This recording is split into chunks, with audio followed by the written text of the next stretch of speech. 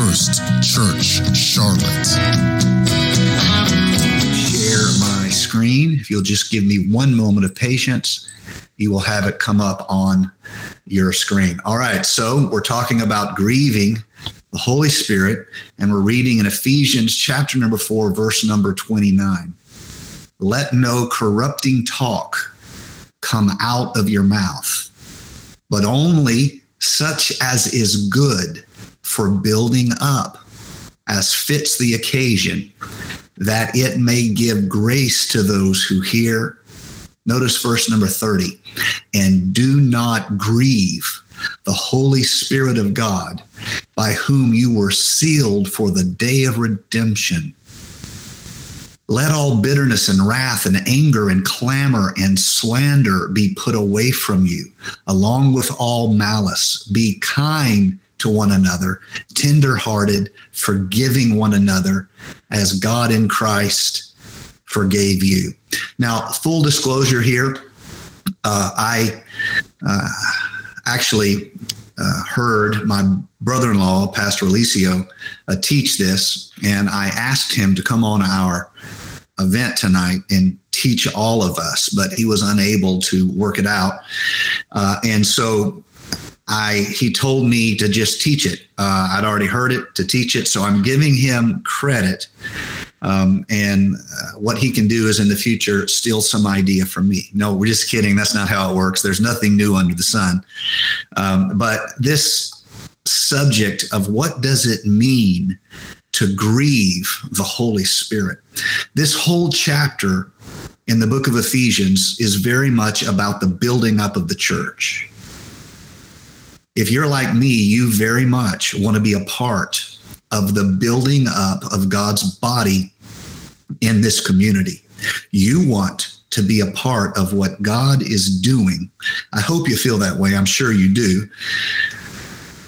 The whole chapter of Ephesians 4 is about how the body is strengthened, how it is built, how it is in really interesting and profound ways the gift of God to a community, and through that body made up of many imperfect members, a work of spiritual progress and even divine perfection is accomplished. It's not the people who are perfect. It's the work of God that is unveiled among a community that is as perfect as God is. We cannot get that confused with the people involved. And so this whole chapter deals with this subject. And when you get to this phrase, verse number 30, I put it in red on your screen, and do not grieve the Holy Spirit of God, you'll notice that he places this not in a broader discussion of things you ought not do or you ought to do. He does talk about those things in other passages of other sections of Ephesians 4. When he talks about this specific subject, he places in context of the corrupting talk that comes out of our mouth. Our words, as it were, he says, our words are for building up, and we should try to adapt our words to that which suits the occasion and builds people up and gives people grace. When we fail to do that, it is as though we grieve the Holy Spirit of God. And then, just in case we don't understand what he's saying, he then lists 5 human emotions that all of us feel like we know, all of us feel like we understand. If we heard them used in a sentence, we would be able to follow the intent of the sentence. But all of them deal with the inner man of the heart, and all of them deal with our emotional response to our relationship with others. He lists bitterness. He lists wrath. He lists anger. He lists clamor, and he lists slander.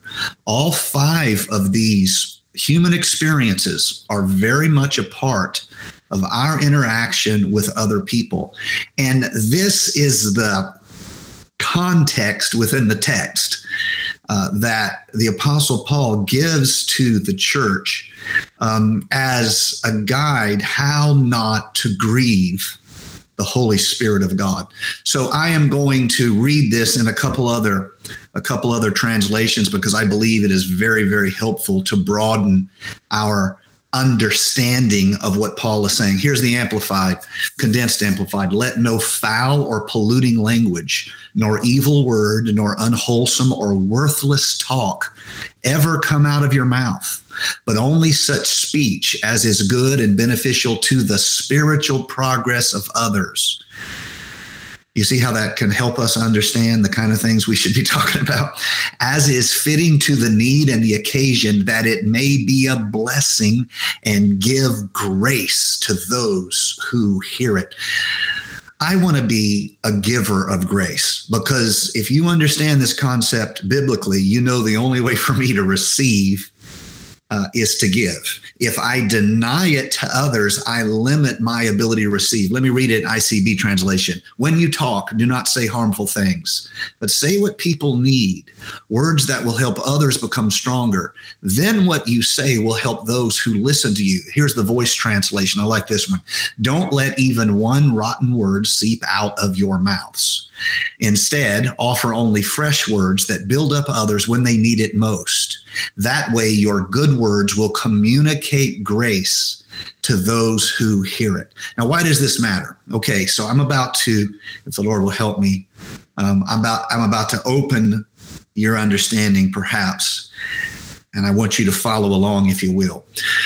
Grieving the Holy Spirit. What does that mean? To grieve means to make sad or sorrowful. It means to cause sorrow, to cause pain, or distress. Let me take you all the way to the Old Testament, Isaiah 63:10. But they rebelled and grieved his Holy Spirit. Therefore, he turned to be their enemy, and he himself fought against them. How do we grieve the Holy Spirit? Remember, Paul is the one who gives us the best insight into this subject. And he deals with what we say about other people and the kind of emotions we allow to take up residence in our heart concerning other people. I have always thought, I have been guilty of always thinking that we grieved the Spirit of the Lord by what we do. In other words, when I'm not living right, I grieve the Spirit of the Lord. If I turn to sin, I grieve the Spirit of the Lord. But if I am to understand the teaching of the Apostle Paul and the way he places insight in the context of understanding, if I'm to get it, I have to see that when I grieve the Holy Spirit, it's not as simple as me doing something that is wrong. It has everything to do, not with what I do, but what I say. Now, I know that may be messing with you a little bit here, but stay with me. Why is grieving the Holy Spirit linked by the Apostle Paul to corrupt communication, harmful communication? You have to see this. I have to see this. And here is why. Because spirits speak through lies. I'm going to explain this more in just a moment, but spirits speak through lies. This is why Satan is called, labeled, titled the father of lies. This is why the Bible talks about sinners as the deceived. You have a father of lies who is giving a narrative, a curse, a weight of lies into the people he can influence. And the deceived is the sinner who believes the lie. The most damaging thing in our lives is the lie we accept as truth. The most limiting thing in our faith is the lie we accept for truth. Lord, I pray we would see through the lies of the enemy.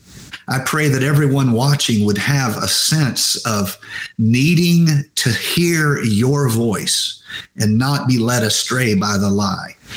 Spirits work through lies. That is how they steal and kill and destroy, through lies. When you are attacked spiritually, it is through a lie. When you live with depression, it is through a lie. When you feel as though there's no hope, when you live with a broken soul, it's because you have believed a lie. And what happens after a person has believed a lie? Judgment, despair, even damnation begins to work in their life because they've believed a lie. Spirits work through lies. All right, next page. Satan's biggest deception. He's the father of lies. Satan's biggest deception was the idea that he sold to Eve that there was no consequence to sin. He sold her this lie, chapter 3, verse number 4 of Genesis. You will not die. Now, this is an exact opposition to what the Lord had said. You see, Satan always calls the Lord a liar. He always stands against, resists, and battles against the truth of God. And how does he battle? With tanks and soldiers? No. He fights with lies. I want to say it again. The greatest spiritual attack, oppression, whatever you face in your life will be in the form of a lie. If you live with despair, if you live trapped in a type of brokenness and you cannot heal, you are being attacked in a lie. From beginning to end, Satan attacks with a lie. And if we believe the lie, then the consequences of the lie work out in our heart. So Satan calls God a liar. He tells Eve, look, you will not die. But the truth is still established. It doesn't matter if he believes it or not. It's still the truth. Ezekiel 18:4 or Romans 6:23. The wages of sin is death. Ezekiel 18:4. The soul that sinneth will surely die. Or how about some Galatians 6:7? Be not deceived. God is not mocked. Whatsoever a man soweth, that shall he also reap. Now, this is the very beginning. The lie hell tells in Genesis. He's the father of lies. At the end of the story, Revelations 20, how has he attacked the church? He's still doing it with lies. And the devil that deceived them, I'm emphasizing this, and the devil that deceived them was cast into a lake of fire and brimstone where the beast and the false prophet are and shall be tormented day and night forever. How does hell attack your family? Through a lie. How does hell attack your faith? Through a lie. How does hell attack the church? Through a lie. This isn't new. This is as old as the story of God's interaction with mankind. From the beginning, Genesis, to the end, Revelations 20. Hell is attacking with a lie. And so when God says he will work in your life, hell comes along and says God won't work. When God says you will be delivered, hell comes along and says you won't be delivered. And this contest of truth versus a lie is worked out where? In our hearts, in our mind. This is the battlefield. Now, let me go deeper in this and show it to you from a little bit different perspective. Next page. Spirits, you all should know this. You all, if you've served the Lord a few years, you should be able to teach this. Spirits do not have physical power over you unless you submit to them. This is what it means to experience demon possession.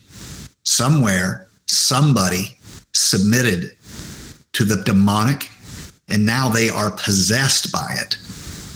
This is the reality that the spirit does not have physical power over you. Now, I'm going to read two passages of scripture. Both of them refer to angels who did not stay in the realm of the spirit, but transgressed in the realm of the flesh.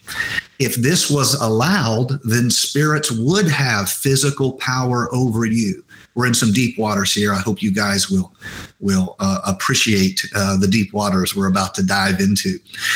If demonic forces could come into the physical and exercise physical power in the manner of someone breaking in your house, a criminal, that would be a different type of spiritual reality than what we are living in.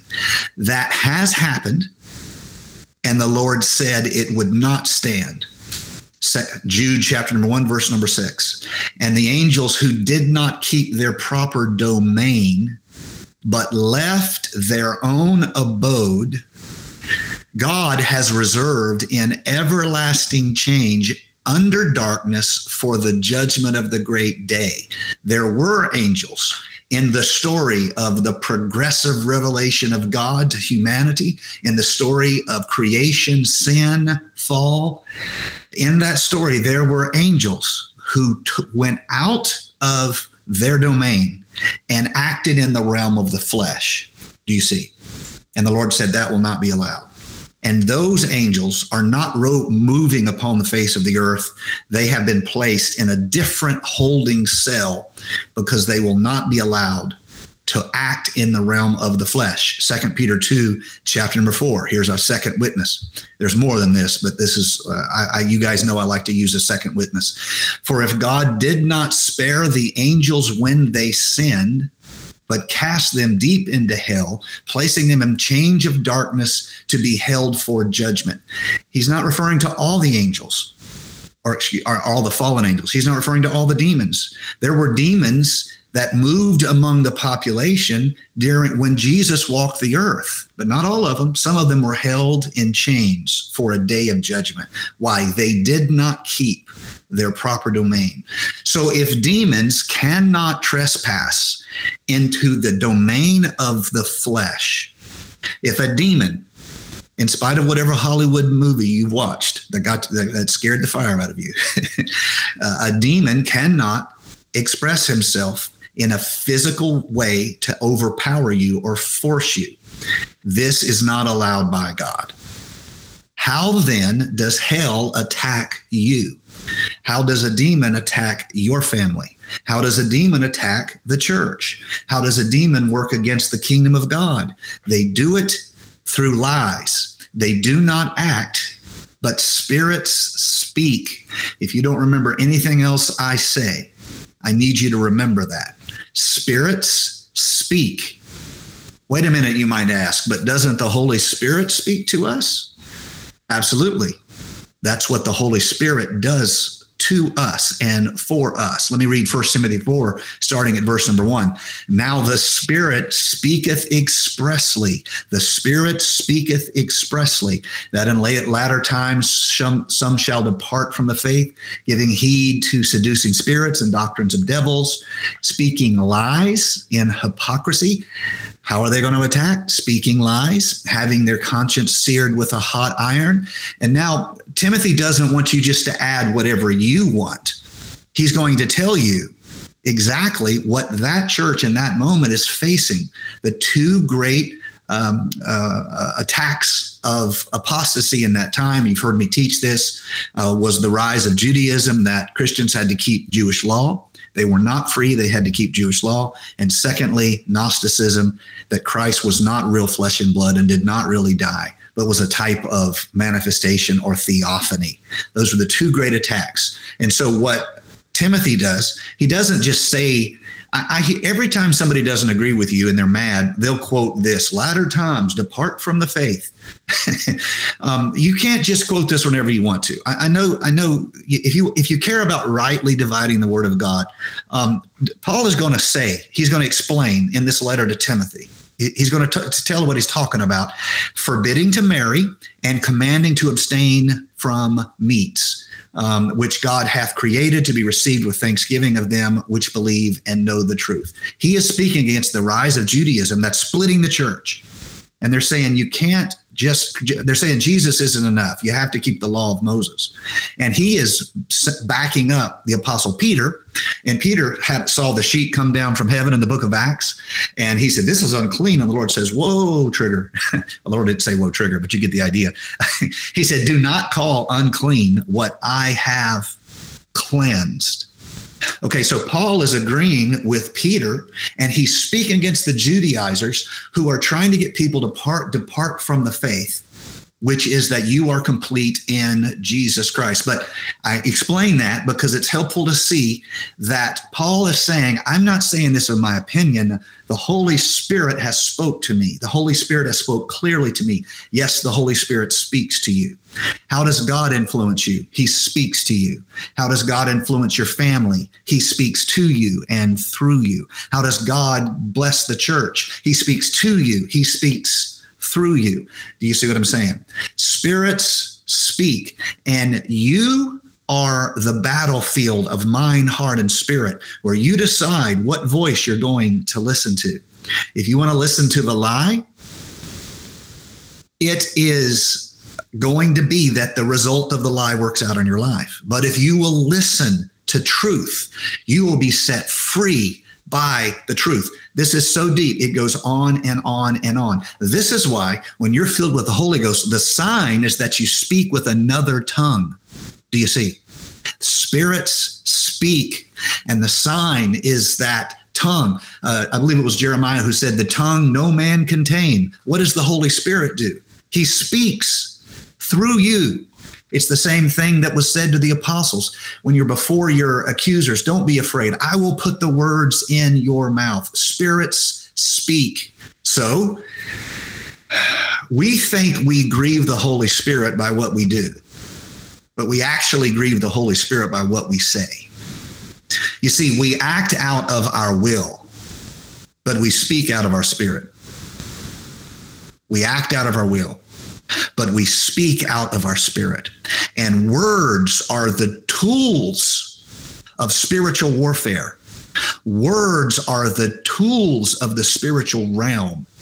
This is why almost everything the Christian does involves speaking. So what do? We confess, we repent, we pray, we praise, we declare, we invoke, we implore, we worship. We sing. What's the common denominator of all of them? With your mouth, you praise him. With your mouth, you confess. With your mouth, you repent. With your mouth, you pray, praise, declare, rebuke, invoke, implore, worship. It's with your mouth. We speak with another tongue, showing our words have been transformed by God moving within us. How then do we grieve the Holy Spirit?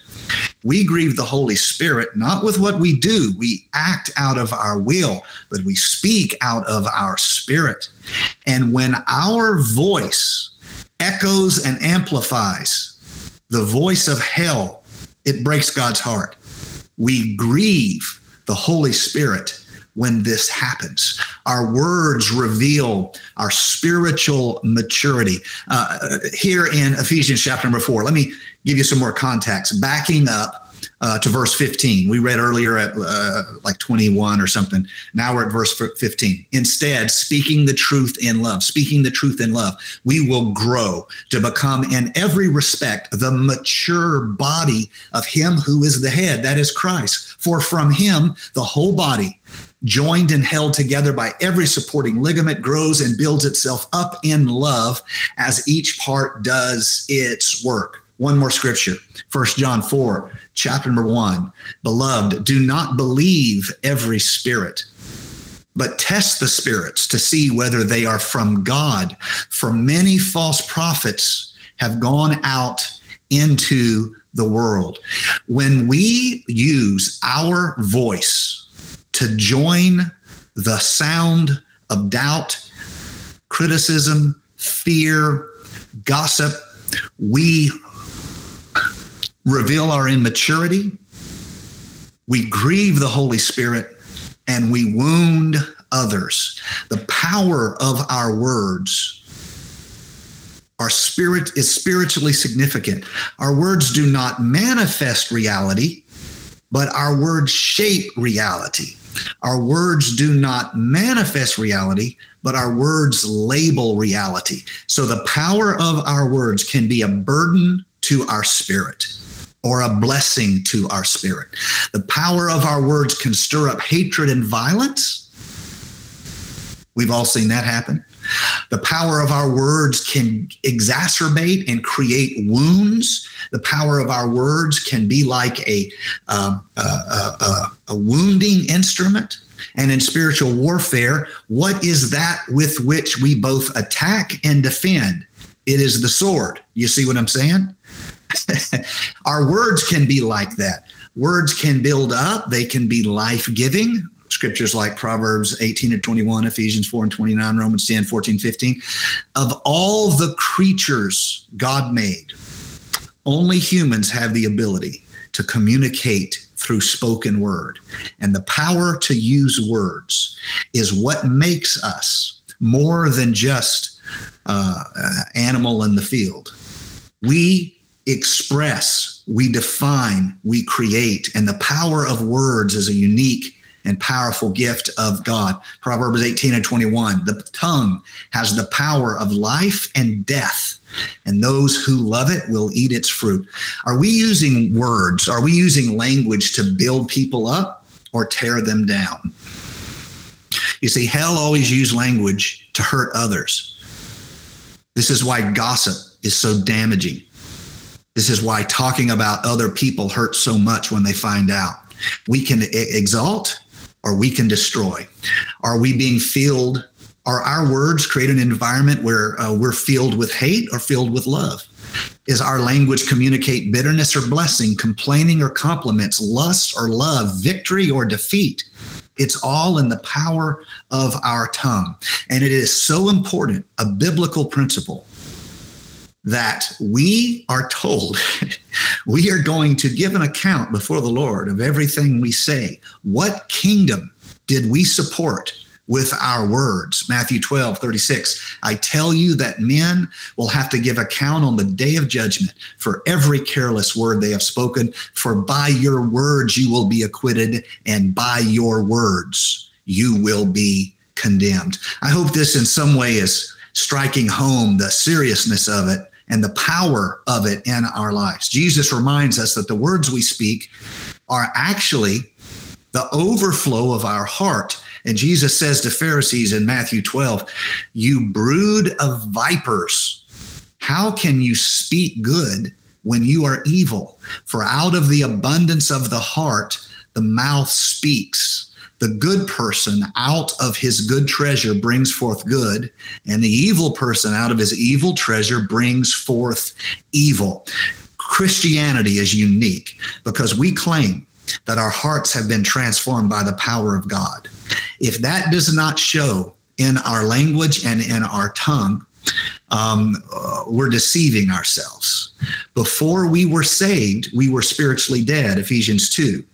And people who are dead in trespasses and sins, Paul will explain in Romans 3:13, their throat is an open grave. They use their tongues to deceive.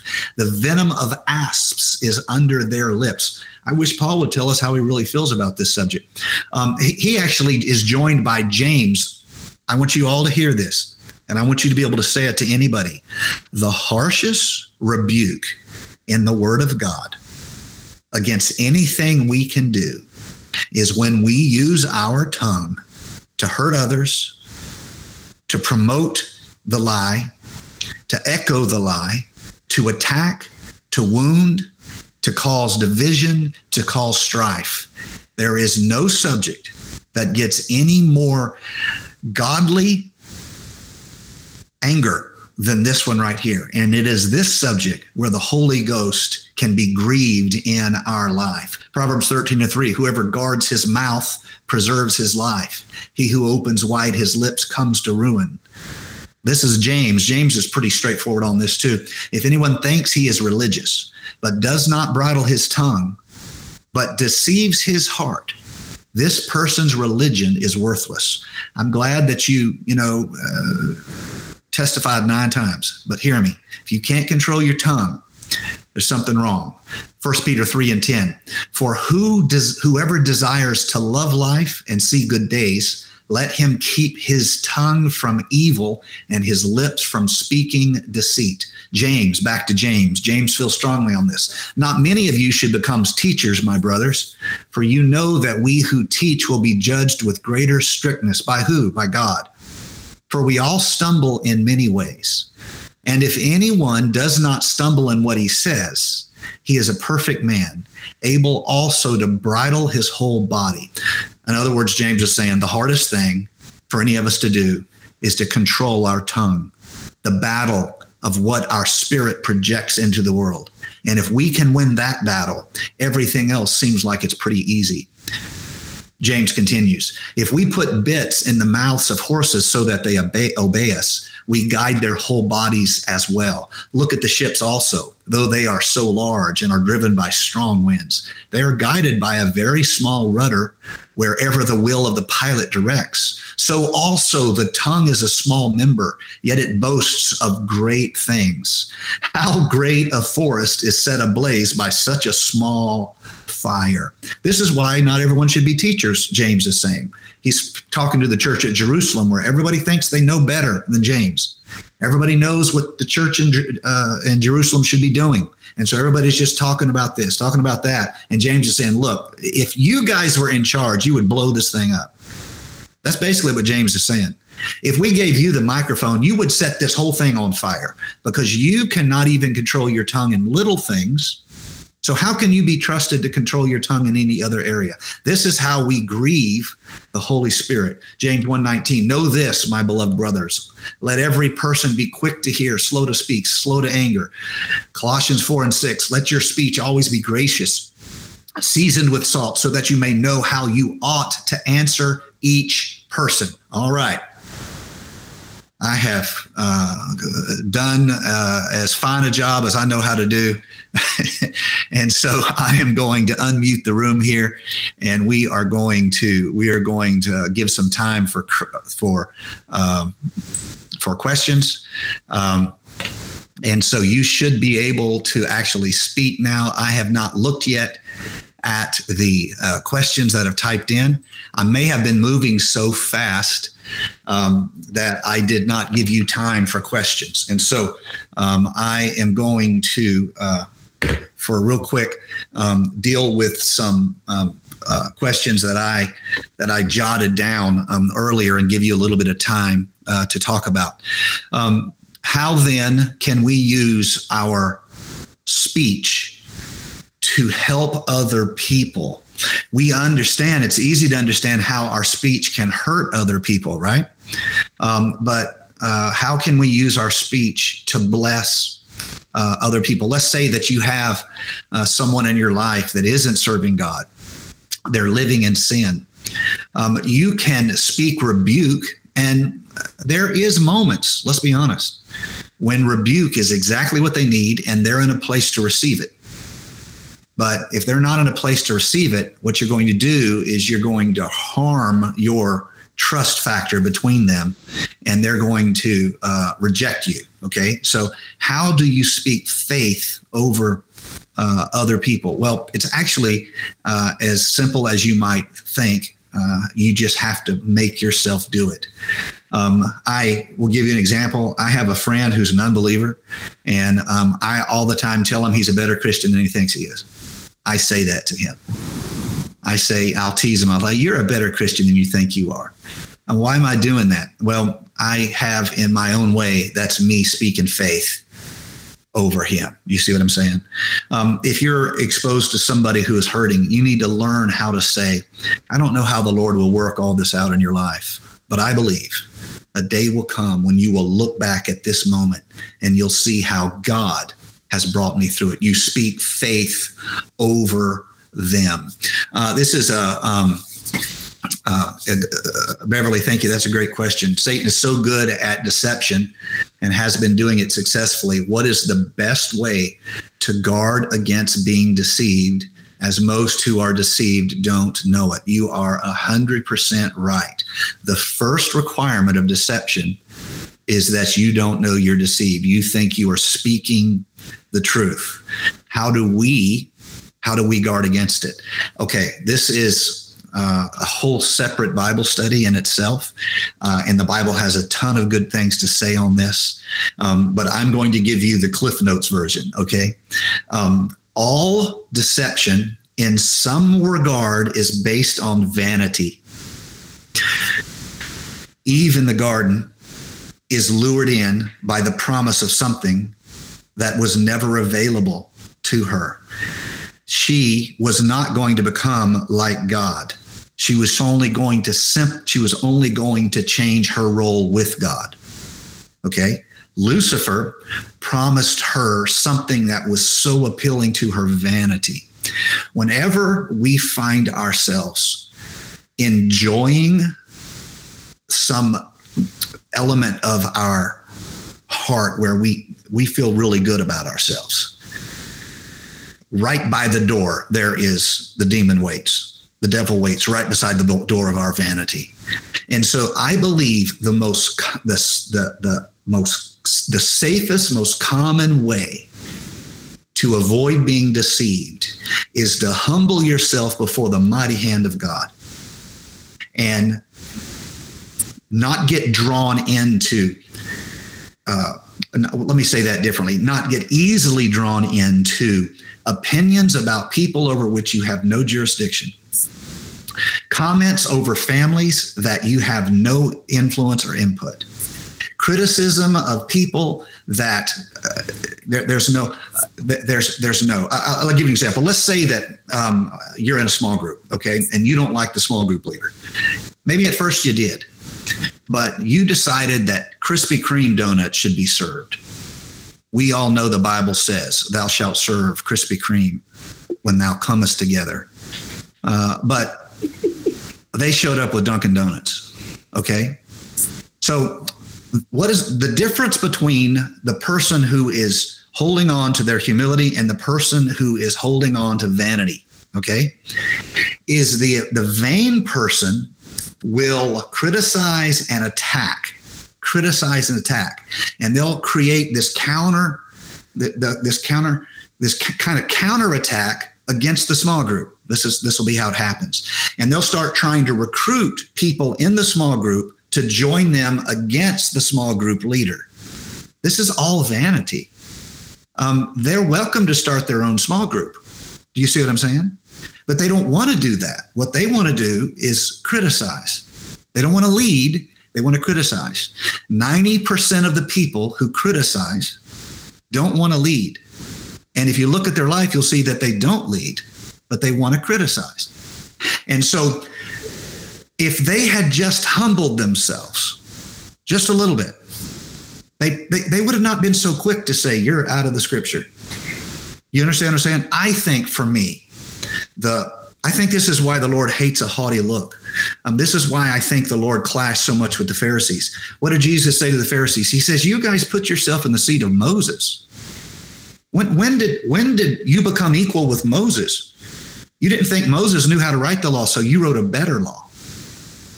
So I think the number one for me, and I will. This is something that you've piqued my interest, and now I'll be thinking about it, and I'll probably talk about it next Wednesday night, maybe, or at least address it.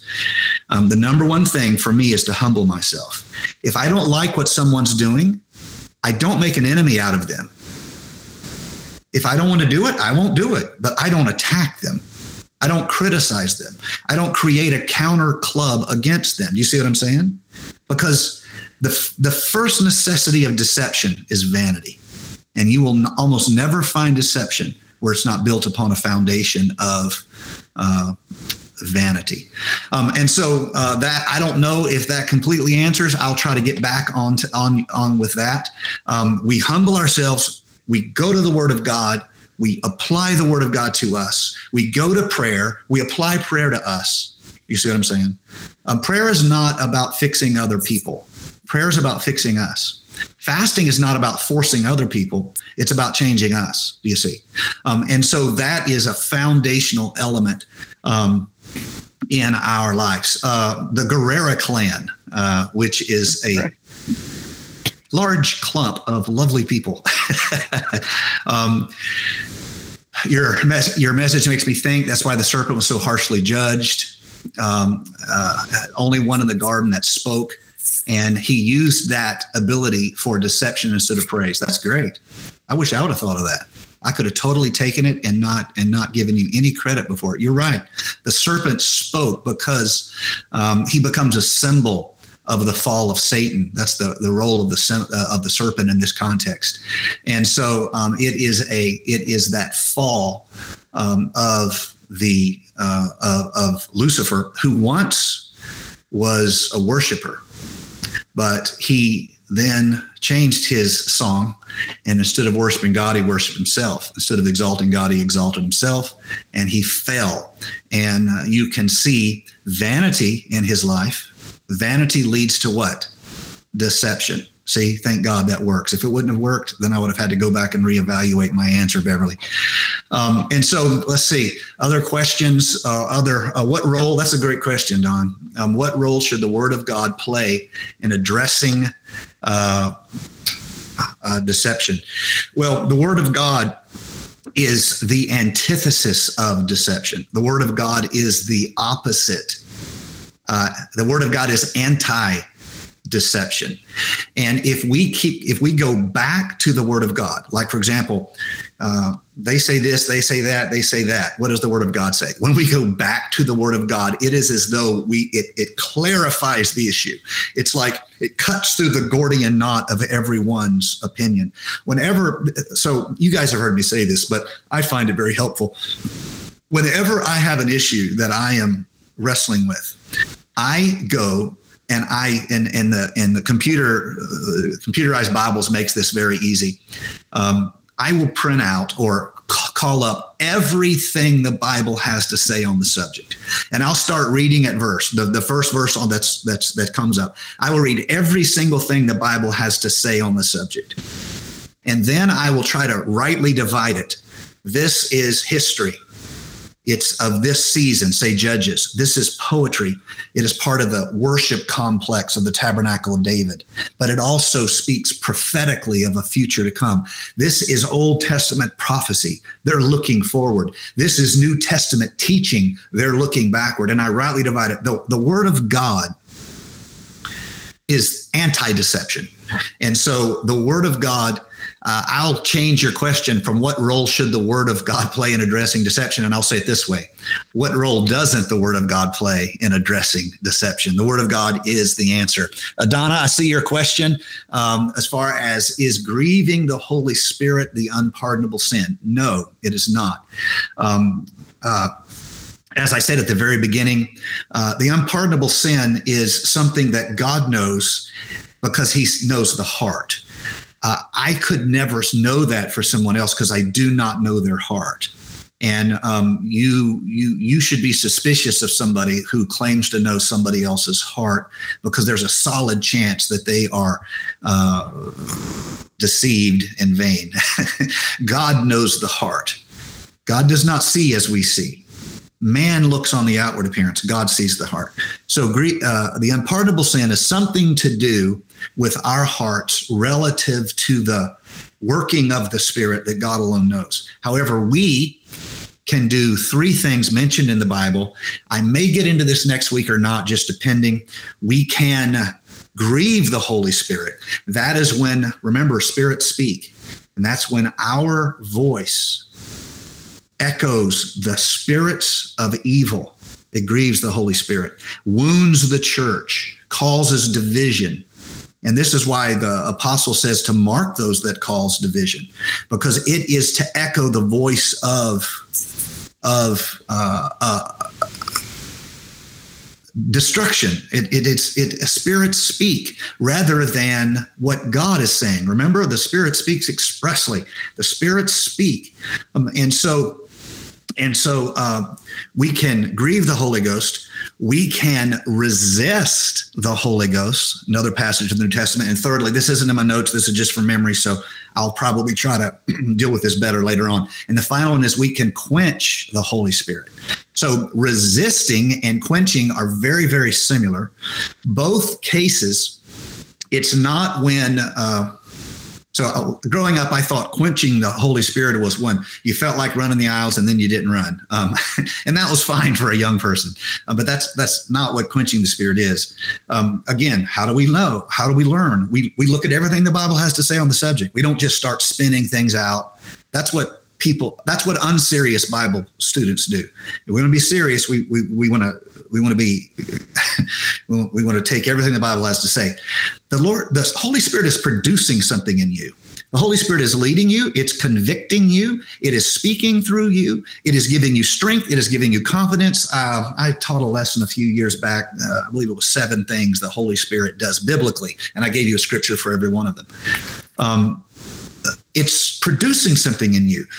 It is producing fruit in you. Do you see? Something is happening, but you can stop it. You can quench it. So when it convicts you, you do it anyway. You quench the Spirit.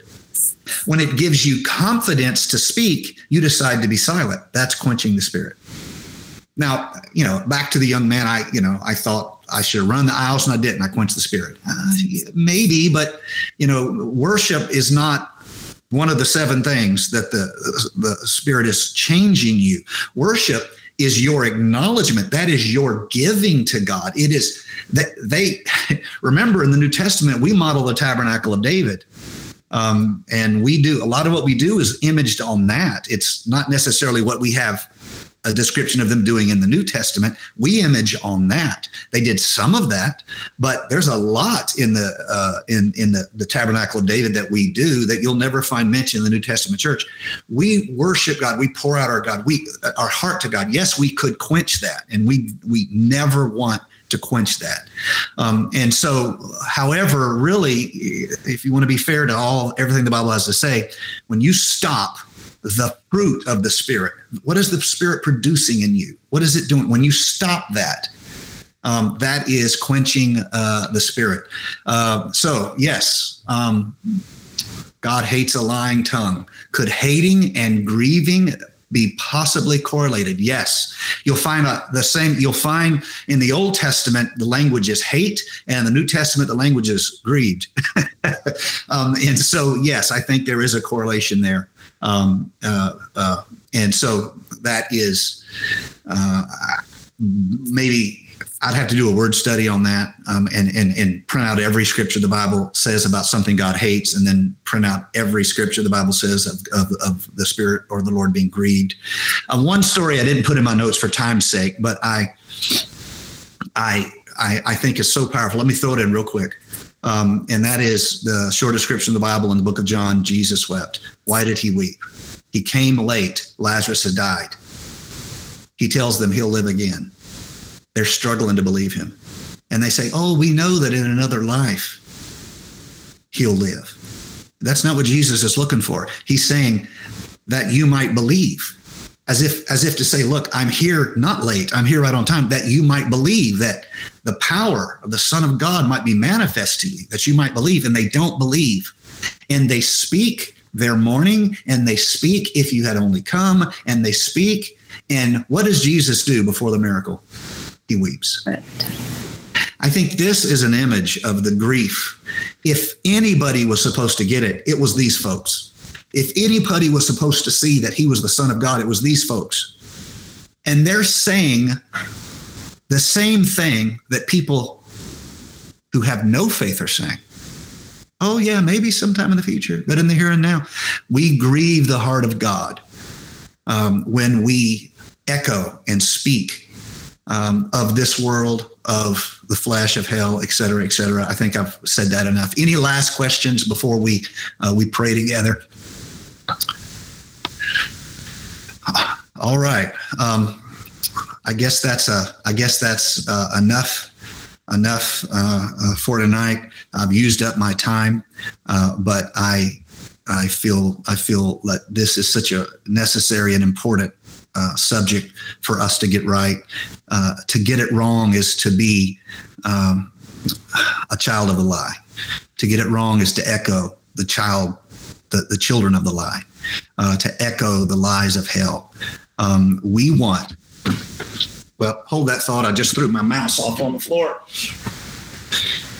what we want to do is do what the apostle says here, Ephesians 4, let no corrupting talk come out of your mouth, but only such as is good for building up as fits the occasion, that it may give grace to those who hear. How are we doing on giving grace to people? Don't judge yourself by your friends. Judge yourself by the people you don't like. How good are you at giving grace to the people you don't like? Build them up. Don't just build up your friends. Even the heathen do that. The people who you don't get along with, are you giving them grace? You need to give grace to those who hear, and do not grieve the Holy Spirit, by whom you were sealed for the day of redemption.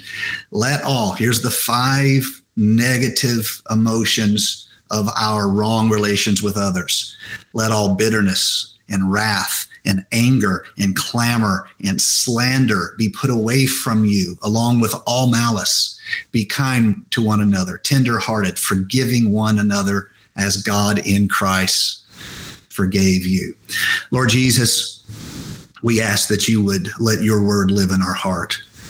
We ask that you in some way would let these truths be more than a type of revered writing that we occasionally reference, but we keep out of our lives. Lord, save us from that. Let us take these words and put them in our heart. And when we find ourselves wanting to speak the lie, when we find ourselves wanting to communicate this negative, destructive comment that hurts and wounds and limits others, save us from that, Lord.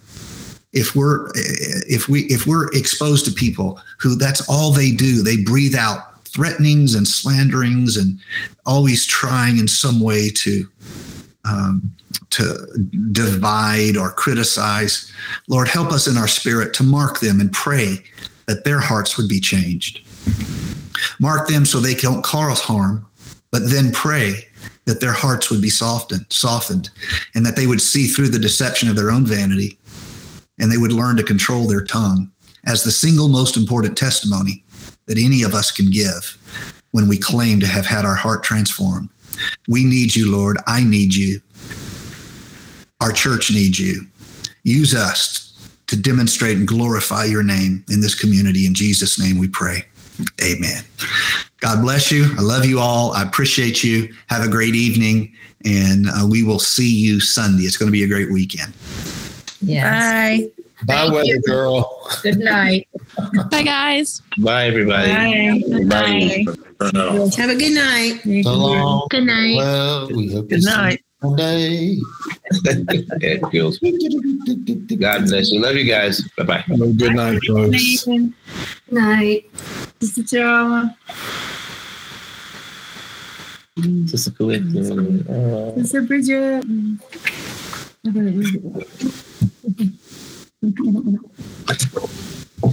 I hope no one tried to speak to me while I had my sound completely turned off, because I didn't hear anything if anybody tried to speak to me. Nah. I said bye, Pastor. Oh, bye, darlings. Take care, Rev. All right. Bye-bye. Blessings upon you. All right. Now, bye-bye, everybody. Thank you for listening to First Church Charlotte. If this podcast has blessed you, please rate it with 4 or 5 stars. By doing so, you will help others find our free podcast and bless them. If you're in the Charlotte, North Carolina area, come worship with us at 4929 North Sharon Amity Road. For information about service times, church ministries, and so much more, visit us online at firstchurchclt.com. If you would like to help support our efforts, please text GIVE to 704-445-5353. We pray God's richest blessings to you. Come, worship with us.